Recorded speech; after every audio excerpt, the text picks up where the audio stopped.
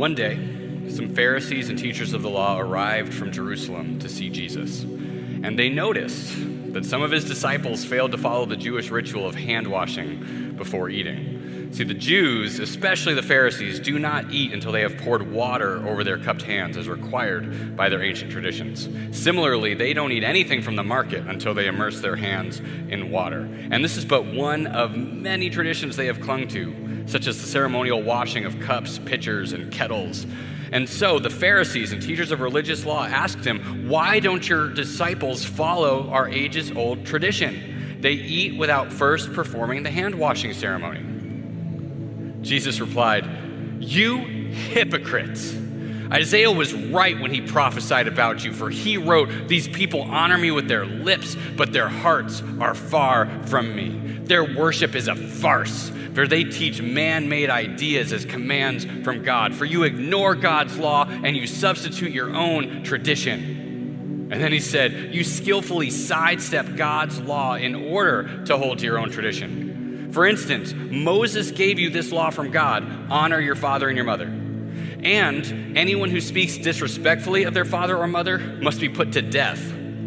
But you, Pharisees, you say it's all right for people to say to their parents, 'Sorry, I can't help you, for I have vowed to give to God what I would have given to you.' And in this way, you let them disregard their needy parents. And so you cancel the word of God in order to hand down your own tradition." And this is only one example among many others. Then Jesus called to the crowd to come and hear. "All of you listen," he said, "and try to understand. It's not what goes into your body that defiles you. You are defiled by what comes out from your heart." Then Jesus went into a house to get away from the crowd, and his disciples asked him what he meant by the parable he had just used. "Don't you understand either?" he asked. "Can't you see that the food you put in your body cannot defile you? Food doesn't go into your heart. It just passes through the stomach and then goes into the sewer." And by saying this, he was declaring that every kind of food is acceptable in God's eyes. And then he added again, "It is what comes from inside that defiles you. For from within, out of a person's heart, come evil thoughts, sexual immorality, theft, murder, adultery, greed, wickedness, deceit, lustful desires, envy, slander, pride, foolishness. All of these vile things come from within, and they are what defile you." Then Jesus left Galilee and went north to the region of Tyre. He didn't want anyone to know which house he was staying in, but he couldn't keep it a secret. And right away, a woman who had heard about him came and fell at his feet. Her little girl was possessed by an evil spirit, and she begged him to cast out the demon from her daughter. But since she was a Gentile, born in Syrian Phoenicia, Jesus told her, "First I should feed the children, my own family, the Jews. It isn't right to take food from the children and throw it to the dogs." She replied, "That's true, Lord, but even the dogs under the table are allowed to eat the scraps from the children's plates." "Good answer," he said. "Now go home, for the demon has left your daughter." And when she arrived home, she found her little girl lying quietly in the bed, and the demon was gone. Jesus left Tyre and went up to Sidon before going back to the Sea of Galilee in the region of the 10 towns. A deaf man with a speech impediment was brought to him, and the people begged Jesus to lay his hands on the man to heal him. And Jesus led him away from the crowd so that they could be alone. And he put his fingers into the man's ears, and then spitting on his own fingers, he touched the man's tongue. He looked up to heaven, he sighed, and he said, "Ephphatha," which means "be opened." And instantly, the man could hear perfectly, and his tongue was freed so that he could speak plainly. Jesus told the crowd not to tell anyone, but the more he told them not to, the more they spread the news, because they were completely amazed. And they said again and again, "Everything he does is wonderful. He even makes the deaf to hear and gives speech to those who cannot speak." And about this time, another large crowd had gathered, and the people ran out of food again. And Jesus called his disciples and told them, "I feel sorry for these people. They have been here with me for 3 days, and they have nothing left to eat. If I send them home hungry, they will faint along the way, for some of them have come a long distance." His disciples replied, How are we supposed to find enough food to feed them out here in the wilderness?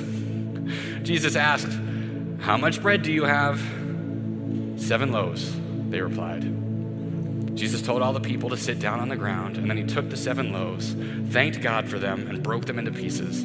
He gave them to his disciples, who distributed the bread to the crowd. And a few small fish were found too, so Jesus also blessed those and told the disciples to distribute them. And they ate as much as they wanted. Afterward, the disciples picked up 7 large baskets of leftover food. There were about 4,000 men in the crowd that day, and Jesus sent them home after they had eaten their fill. Immediately after this, he got into a boat with his disciples, and he crossed over to the region of Dalmanutha. And when the Pharisees had heard that Jesus had come back, they arrived and started to argue with him. Testing him, they demanded that he show them a miraculous sign from heaven to prove his authority. And when he heard this, he sighed deeply in the spirit, and he said, why do these people keep demanding a miraculous sign? I tell you the truth, I will not give this generation any such sign. He got back into the boat, and he left them, and he crossed over to the other side of the lake. But the disciples had forgotten to bring any food. They had only 1 loaf of bread with them in the boat. And as they were crossing the lake, Jesus warned them, watch out, beware of the yeast of the Pharisees and of Herod. And at this, the disciples began to argue with each other because they hadn't brought any bread. But Jesus knew what they were saying, and he said, are you still arguing about not having bread? Don't you know or understand even yet? Are your hearts too hard to take it in? You have eyes. Can't you see? You have ears. Can't you hear? Don't you remember anything at all? Don't you understand even yet? He asked them. And then when they arrived at Bethsaida, some people brought a blind man to Jesus. And they begged him to touch the man and heal him. And Jesus took the blind man by the hand, and he led him out of the village. And then spitting on the man's eyes, he laid his hands on him, and he said, can you see anything now? The man looked around. Yes, he said, I see people, but I can't see them very clearly. They look like trees walking around. And then Jesus placed his hands on the man's eyes again, and his eyes were opened. His sight was completely restored, and he could see everything clearly. Welcome to Shook, episode 7. I don't know about you, but when we started this series, I was a little skeptical that this theme would play out for 9 weeks. This idea that every week Jesus would do something so disruptive, so shaking, that we'd be having something worth talking about every time. And yeah, I don't know about you, but I have found that whether it's Dion Garrett or Steve Hauer, or whether I've had to wrestle with the text myself, Jesus really does continue to do shocking, upstarting things. And so I've been really blessed to just really look at Jesus with fresh eyes. Not only that, I don't know about you, I've also especially appreciated when Dion or Steve have used methods in their preaching that mirror and reflect that shaking thing that Jesus is doing each week. For example, in episode 3, when Jesus was preaching radical inclusiveness, I loved how Dion recreated an actual VIP insider's lounge up here on the stage and really showed what it looked like to keep people out or to let everybody in. Or in episode 4 of Shook, when Steve Hauer was preaching on how Jesus used stories to upend the conventional wisdom of the day, how Steve just used lots and lots of modern day parables of his own experiences to convey some truth. I've really loved it when the method of the message matched the method of Jesus in that particular week. And so the method of Jesus this week appears to be that he yells a lot and makes everybody feel really bad about themselves.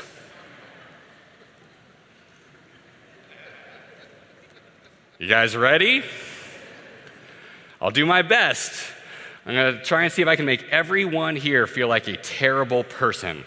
Let's do this. It's going to be a lot of fun. All right, I'm going to test all of your faith here this morning. And again, my goal is to really just try to make you feel like an awful, terrible Christian. So let's start with something that maybe is easier, maybe won't get as many people. How many of you think that at some point in the history of the world, there existed creatures that don't exist today? There were woolly mammoths and saber-toothed tigers and dodo birds and dinosaurs that have now gone extinct and they're not alive anymore. Anyone here believe in that? Think that's true? What terrible Christians you are. I'm shocked. Because according to 17th century Christianity, The fact that you would deny God's sovereignty over creation like that? You think God would make an amazing creature just to let it die off? What kind of God do you think we have? And your arrogance. You think human beings could disrupt God's creation and actually change things such that an animal could die off? How much power do you think human beings have over God's creation? I bet you believe in climate change too, don't you? All right, I maybe started too hard. All right, that was kind of a high-level theological thing. My apologies for making it too hard. Let's do something maybe a little more everyday applicable. Let's have a little modesty test, shall we? Maybe that's going to be a little more real life. I want you to look at this picture. How modest are they dressed in this picture, would you say? All right, if you think that they are dressed appropriately modestly, would you go ahead and raise your hand right now? You're okay with the way they're dressed? Okay. You disgust me.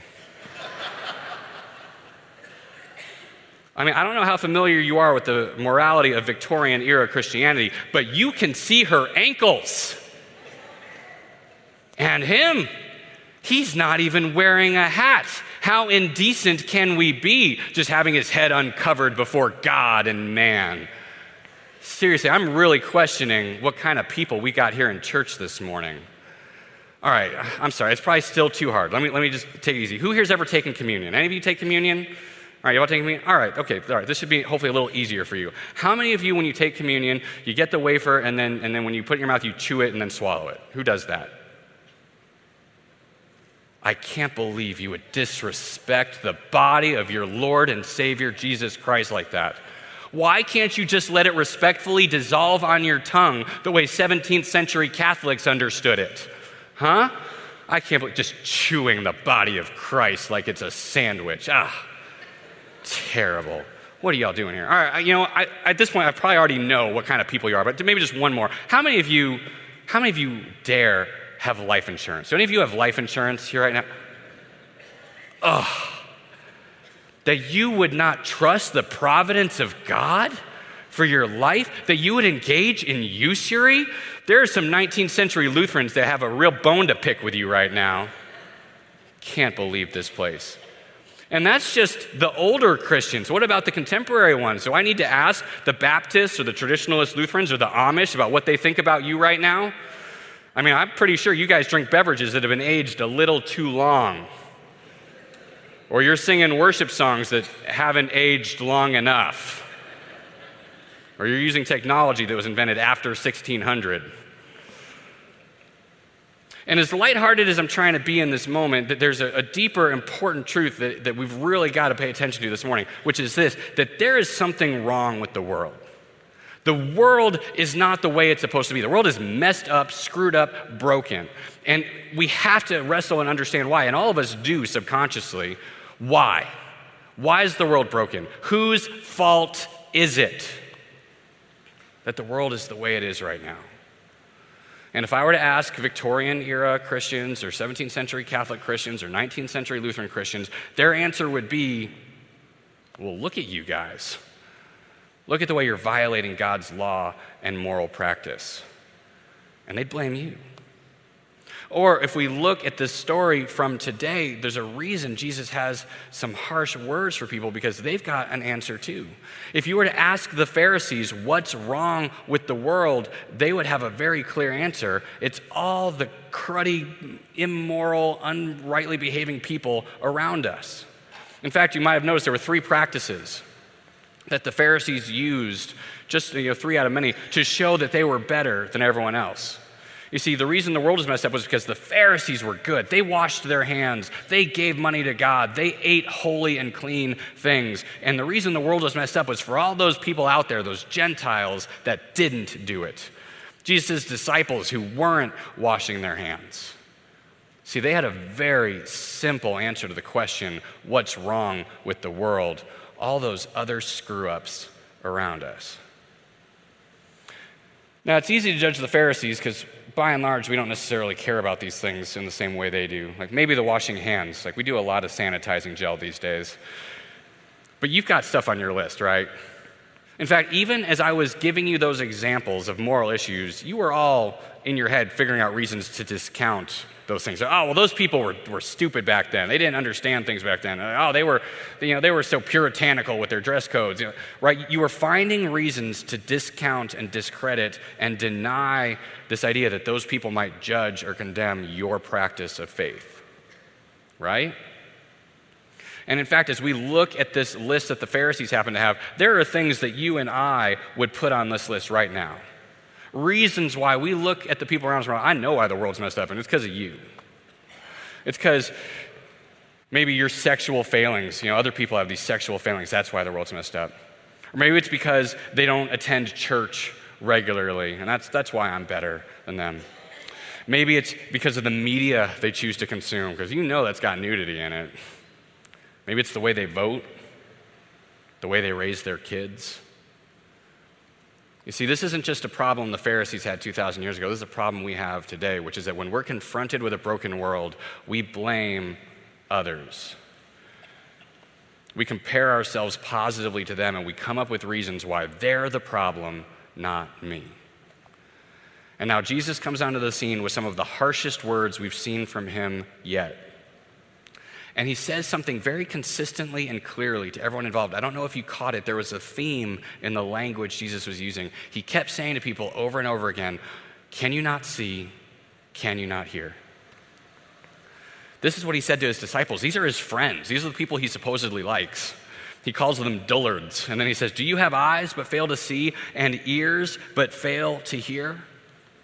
See, Jesus is saying there's a problem here, but the problem is not that other people's morality doesn't live up to your self-chosen scorecard. The problem is that you're blind and deaf and you need to see rightly. But the amazing thing about Jesus is that he doesn't just rebuke and condemn, he actually does something about it. When he sees blind and deaf people, what does he do? He sees a deaf man. At this, the man's ears were opened, his tongue was loosened, and he began to speak plainly. You can't hear, Jesus is going to make it so you can hear. You can't see. What happens when he sees a blind man? Jesus puts his hand on the man's eyes, and then his eyes were opened, his sight was restored, and he saw everything clearly. In this episode today, the Pharisees, the disciples, they were blind, they were deaf, they were confused. But Jesus saw a Gentile woman, a blind man, a deaf man. He gave them ears and eyes to understand clearly. And so we have an opportunity now to engage with this shocking truth that Jesus is going to present to us today, to actually change the filters that we've used. These lenses that say, oh, the problem with the world is what's going on out there, and lifting ourselves up at the expense of others, and to actually look with new eyes and to listen with new ears. I'll tell you right now, it's going to be really hard. It's not a fun truth that Jesus lays down for us today. You see, after he's told people, open your eyes, open your ears, listen, understand, this is what he then says to them. It's what he says to us. Jesus went on, what comes out of a person is what defiles them. For it is from within, out of a person's heart, that evil thoughts come. And then he lists them. Sexual immorality, theft, murder, adultery, greed, malice, deceit, lewdness, envy, slander, arrogance, and folly. All of these evils come from inside and defile a person. What's wrong with the world, Jesus says? You are. Your heart, the evil thoughts that well up from inside of you, that's what's wrong with the world. Not other people's moral failings, not their lack of good religion, the anger, the envy, the malice, the foolishness, the arrogance that's inside of you. And so I'm going to tell you, that's not a fun thing to hear from Jesus. I'd rather stick with the miraculous healings. In fact, it's funny is that someone who's not necessarily known, in fact, isn't a Christian or someone who takes the Bible as any sort of source for truth or wisdom, Carl Jung, who's one of the preeminent psychiatrists of our time, he had this to say about the human condition. He said, people will do anything, no matter how absurd, to avoid facing their own souls. This isn't even a guy that believes in biblical morality, and yet he's noticed that people, when they look at their souls, they see dark things that they don't like. And so we'll go to any extreme to not have to do it. Which means this is where I want you to have eyes to see. Let's look again at what the Pharisees are doing, what we are so tempted to do, but let's look at it not with eyes that are blind or ears that don't hear. Let's look at it clearly with the lens and the filter that Jesus gives us. Because the reason I think we don't want to face our souls, the reason we don't want to take Jesus' words to heart is because ultimately, at the end of the day, I want to be a good guy. I want to be the hero in my own story. And I sure don't think I try to be an evil person. Like maybe I got some temptations, but at the end of the day, I'm trying to do good things. And if I mess up, well, it's an accident. And so we'll do anything not to have to face a truth that might have to make me think that I'm not the good person I want to think that I am. All right, so here are the stories that we end up telling ourselves. So this is the first story, and it's the story of the Pharisees. The story is, no, I'm good. I'm a good person. And here's how I know, because other people are evil. This is that comparison scorecard metric. Right? Other people mess up. Other people do immoral things. Other people have behaviors that aren't in line with God's truth. And as long as I can live in that comparison, I'm okay. Now the problem is, this mentality actually makes the world more screwed up, more evil. See, it's fascinating. If you'd ask the Pharisees where the threats were, that's the Gentiles are the problem. And yet Jesus didn't feel the need to warn his disciples about going into Gentile territory and talking to a Gentile woman. Do you remember when he needed to warn them? When they came back into Pharisee land. That's when he said, beware the yeast, the corruption of the Pharisees. These holier than thou people, he says, beware of their corruption. And here's why, because if this is your narrative, then if other people are evil, then guess what? You get to demonize them. You get to exclude them. You get to treat them awfully, because why not? They're evil. That's just appropriate to treat evil people in evil ways. And then not only that, it's bad because it creates evil and injustice even within the good people, because now if I'm good by definition, because I've compared myself, well, now anything I choose to do must also then be good, and all sorts of atrocities get justified if this is your narrative. And I'll tell you, this is the narrative I grew up with. It's the narrative I think a lot of the church has had, this idea that, no, we in the church are the good people and the other people outside are evil. And yet Jesus called this actually more toxic than even the pagan unbelievers of his day. And in fact, I would say our culture today has reacted very strongly against this, and I think it's a good and a holy and an appropriate thing that they have. And I'd say here's how most of our culture, after they've rejected this, after they've seen the evil and injustice that comes from this narrative, they've swung the pendulum the other way. This is the new narrative of our culture. No. I'm good. I'm the hero of my own story, but I'm good because, this is great, nobody is evil. See, this is perfect because now I get to still be a good person, and I also get to do away with all of the abuses and the injustices and the harsh judgmental treatment of other people. And I'll tell you, I'm actually very sympathetic to this narrative. There's something really powerful about this. I think it taps into a piece of God's truth that we are all have dignity in the image of God. And so this narrative makes us treat people better, does it not? If nobody's evil, then that just means we're all good. And yeah, it's led to some things where just kind of whatever you want goes, and there's no really bad behaviors. It's just whatever, you do you and whatever makes you feel good. But at the end of the day, is that so bad? I mean, I'll tell you this, historically through my life, I have personally felt much more comfortable and like I've had better friendship and community with the unbelievers and the post-Christians around me than I've often felt within the church. And this is why. Because when I'm in community with unbelievers or post-Christians, they're not judging me. They don't think there's anything wrong with me. They're willing to just accept me as I am. And they just like me. And I don't feel like I have to hide all these things. I don't have to pretend I'm better than I'm not. I have to keep my opinions secret because if I shared them, people would judge me. Like they just take me as I am. I'm incredibly sympathetic to this narrative, this point of view. The only problem with it is that it doesn't actually hold up. right, it ultimately collapses under its own weight. Because at some point, you do have to face the fact that there is evil and brokenness in the world. And if nobody's evil, how do you explain, all of the crises that abound, all of the hatred and the anger and the injustice? Like, how do you explain if nobody's evil? And it's the system. The system has problems. But again, our desires are good. There's just things that go wrong. But ultimately, you have to face the fact that, no. There comes a point where even people with this narrative, they draw the line somewhere. Oh, your marriage isn't fulfilling to you? Well, that's fine. Go find a new marriage, a better wife, whatever you need to do. Because there's nothing evil. You've got good desires. Go find it. But then if you try to say that, for example, about, my kids are really bugging me. I don't want to be a parent anymore. Whoa. No. You still got to take care of your kids. You can't abandon your kids. Abandon your wife all you want. But kids, they have a claim. Right? Right? That's what I see in the culture around me. Because for everybody, there does come the line. There comes a point where you do draw the line, whoa, that's too far. This ultimately falls short. And in fact, it's both of these narratives, this idea that I'm evil or I'm good because others are evil, or I'm good because nobody's evil, that Jesus gives the lie when he says the evil is in your hearts. He debunks both of these with the same statement. But he doesn't just stop there.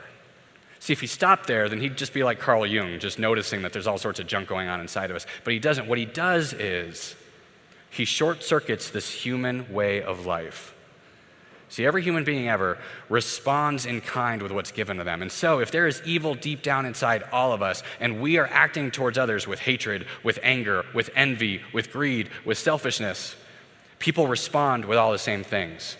Anger begets anger, hate begets hate, evil begets evil. And Jesus was the first entity to come along and to say, bring it all. Bring your evil, all of the worst things you can do, and heap it on my shoulders. And instead of responding in kind, he responds with love and acceptance and compassion.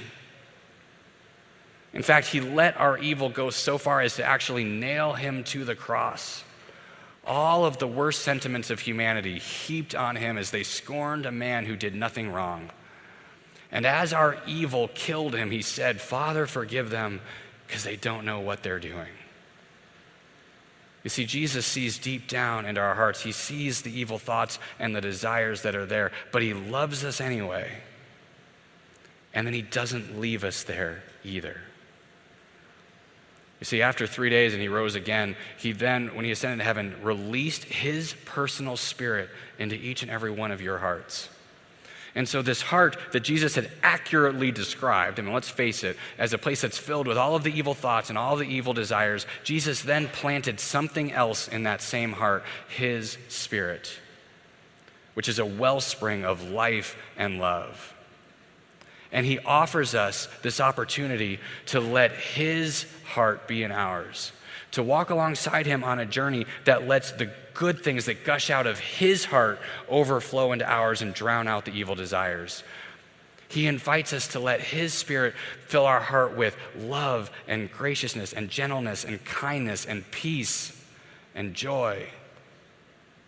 And he says, you don't have to stay in this place of evil thoughts and desires. You can actually live in a new place. And in doing that, he gives us a new story. I am good, but here's why. Because the evil inside of me has been redeemed. Because the God of love took something that was unlovely and made it beautiful, my heart. And what's amazing about this is if this becomes your story, then you actually get to partner with Jesus on a life of holiness and joy. You actually get to say, Jesus, let me walk alongside you. Let me follow you. Let me be with you hand in hand as you expose these dark corners of my soul.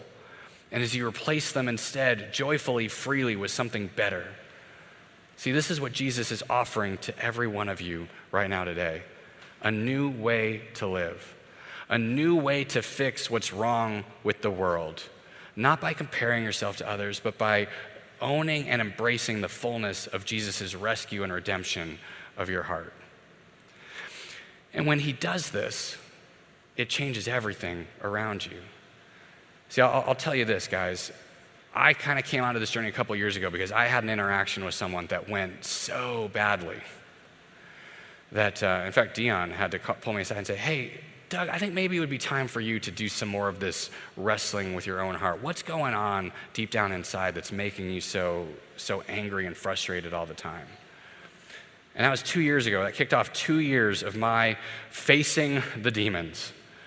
Not doing what Jung says and just running away and hiding from my own soul, but facing it. And what I've found has been amazing and transformative, and it's this, is that what I thought was going to be a shameful, dark, agonizing experience has actually led to more joy in my life. Because even as I've faced the dark things in my heart, what I've also faced simultaneously is that none of those things scared Jesus off. That none of those things trump his love. That in fact, he looks at those and says, it's all right, Doug, you can handle that. And little by little, I've embarked on a journey with him over the last couple of years that is unlike anything I'd been before when I was in the Pharisaic church religion comparison mindset. And what's been amazing too is it's changed the way I see other people as well. All of that time looking at my own heart with Jesus by my side has given me this other part of the story. See, not only am I good because evil inside of me has been redeemed, but so's yours. Which means that everyone you see, everyone around you, has had the same evil redeemed for them. And they are on a journey with Jesus right here, right now. Which means they deserve my respect, they deserve my compassion, they deserve my love and support for the journey that they're on. The one thing they don't deserve anymore is my treating them as if they're the problem, as if they're the evil that's responsible for the brokenness of this world. And I'll tell you this, guys, this 2 years as I've been trying to relentlessly focus on the evil inside of my own heart, I don't have time to worry about the evil in yours anymore. I get to the end of the day, and my wife, oh, how was your day? And yeah, I've been confronted with a lot of people and a lot of brokenness, but at the end, I'm spending so much time just dealing with the anger and the envy and the shame and the selfishness and the pride and all of the things that are going on. I don't have time to deal with your junk. And I just gotta trust and assume that you're dealing with it yourselves. I gotta assume that you're on this journey. And that until such time as I have rooted out fully all of that evil in me, until such time as the Holy Spirit is 100% transcendent in my heart, and all the evil is gone, then and only then do I maybe have time and energy to focus on the evil that you need to get out of yours. And I'll just go ahead and say this, that's never gonna happen. You look at an old Lutheran liturgy that says, if we say we have no sin, we deceive ourselves and the truth is not in us. I will never get to a point where I've done a sufficient enough job rooting out my own evil that I've got time or a right or a calling from God to call out yours. On the one hand, I think that's a good thing. On the other hand, I think you might be thinking right now, but hang on, doesn't that leave evil in the world unchecked? If we're just spending all of our time focused on our own hearts and our own evil tendencies, then doesn't that just let the world itself go to hell in a handbasket? Aren't there people out there that still need correction? Shouldn't I be up here denouncing more things in the society around us? And here's what I'll say to that. No. Because what I have found is when I'm on this journey, when I'm asking Jesus to expose and shine a light in the darkness of my heart, it not only makes me better, that's actually the way I make the world better too. See, I used to think I make the world better by calling out the evil, by calling out the moral failings, by calling out the injustices in the world. But what I've come to discover is that I make the world better by focusing almost exclusively on the evil in my heart. And here's why. Because I don't know what's in yours.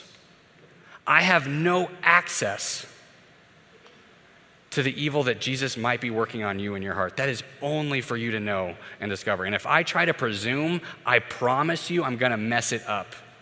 And evil's actually gonna run unchecked. I'll give you two quick examples to maybe help explain that.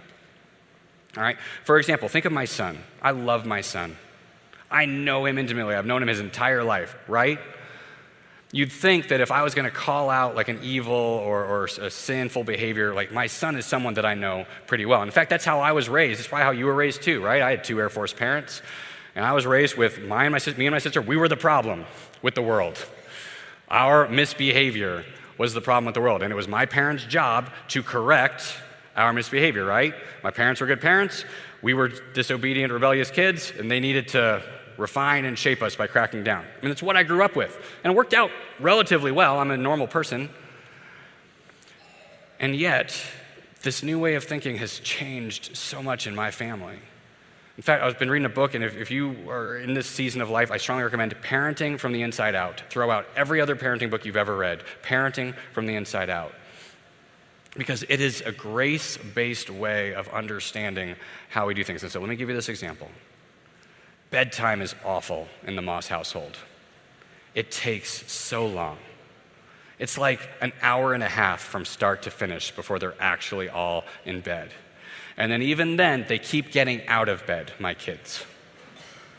And so there was this night a few weeks ago where my son Sai, he had gotten out of bed like 3 times. And I had, and always on some fabricated excuse. Oh, I need water. I need to go to the bathroom. You went to the bathroom like 15 minutes ago. Like, how can you possibly need to go again? 3 times he'd gotten up. And then as he's down, and it's been a few minutes, and he's quiet. I'm like, okay, I think I got this. And so I'm ready to just settle down, sit on the couch with my wife, watch a show, unwind, get some me time.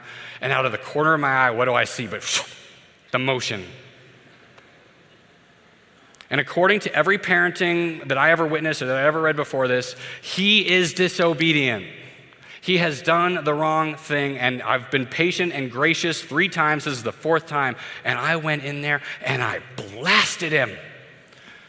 And I just laid into him. What do you think you're doing? How many times do you have to talk about this? You are the most disobedient kid. And he starts weeping. And he had a note in his hand that he had been trying to sneak in to put on my pillow. And the note said, "Dad, I'm so sorry that I was disobedient tonight, and I just want to be a good son." How wrong was my frame? How blind were my eyes? Because I saw disobedience and disrespect and rebellion in him. But what if in that moment instead I had paused and said, what is the evil inside of me that is making me react so strongly to this moment? And I would have instead seen greed, because this is my time, right? I spent the last hour and a half on you kids. This is daddy time.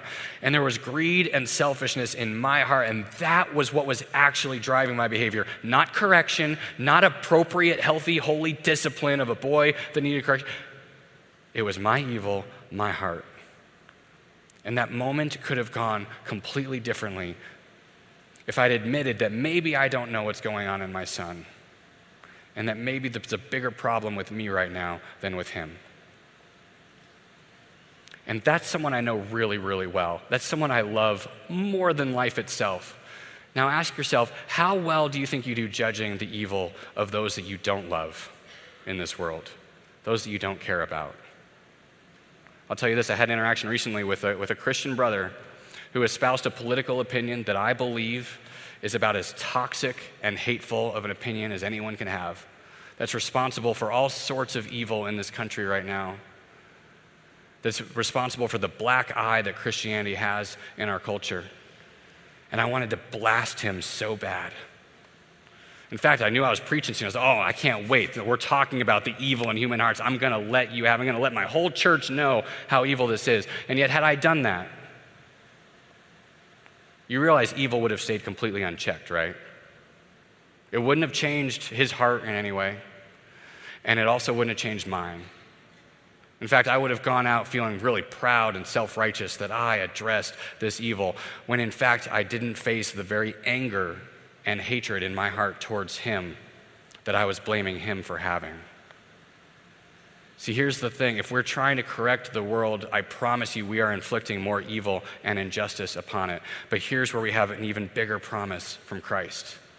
That if we do this work with him, if we keep our focus relentlessly on ourselves, he honors it not just in ourselves, but in the world. You see, Jesus was opening eyes and unstopping ears in this passage today. But 700 years before this moment that we read about, God's prophet Isaiah gave us a clue about what the Messiah would look like and what he would do. He said, when you're feeling despairing and like evil is winning and like the world is broken beyond repair, Hear this: a Messiah is coming. And with this news, strengthen those who have tired hands. Encourage those who have weak knees. Say to those with fearful hearts, be strong and do not fear, for your God is coming to destroy all evil. He is coming to save you. And here's how you'll recognize him. When he comes, he will open the eyes of the blind and unplug the ears of the deaf. The lame will leap like a deer, and those who cannot speak will sing for joy. Springs will gush forth in the desert land, and streams will water the wasteland. And a great road will go through that once evil place, and it will be named the Highway of Holiness. Lions will not lurk along its course, nor any other ferocious beast. There will be no other dangers. Only the redeemed will walk on it. Those whose evil hearts have been ransomed by the Lord will return, and they will enter God's holy city with singing, crowned with everlasting joy. Sorrow and mourning and all evil will disappear, and they will be filled with joy and gladness. We're not letting evil off the hook when we reject the comparison game. We're putting our focus and our hearts in the one place that we've actually been empowered and called to do good. The place where Jesus has asked us to partner with him. Let him transform the evil in us into light and love and joy and goodness. And when we do that internal work, externally, the world gets redeemed. The desert becomes a lush garden. The parched land is watered with those waters of joy and goodness and peace and kindness. That is the shocking thing that Jesus promised to do. And it's what he does promise to do with you and with our world right now. Amen. Would you pray with me? Lord God, we give you thanks for opening our eyes and our ears, helping us to see that the things and the people that we blame for the problems of this world are just red herrings, false filters for us. Thank you for exposing our hearts, but not for the sake of shaming us, for the sake of redeeming us and replacing our own evil with your own goodness and love and grace. Lord, partner with us, fill us with your Holy Spirit so that we can do the joyful work of partnering with you to root out any evil that's left so that we can start to be agents of your grace in this parched and hurting land. We pray in your holy name. Amen. See, the comparison trap says that we're different from the people around us, but what Jesus says is actually you are exactly the same, because every person you see has been redeemed by his work on the cross. Everyone has been given a new identity in his name, and that includes you, includes the people around you. So let's sing about that today.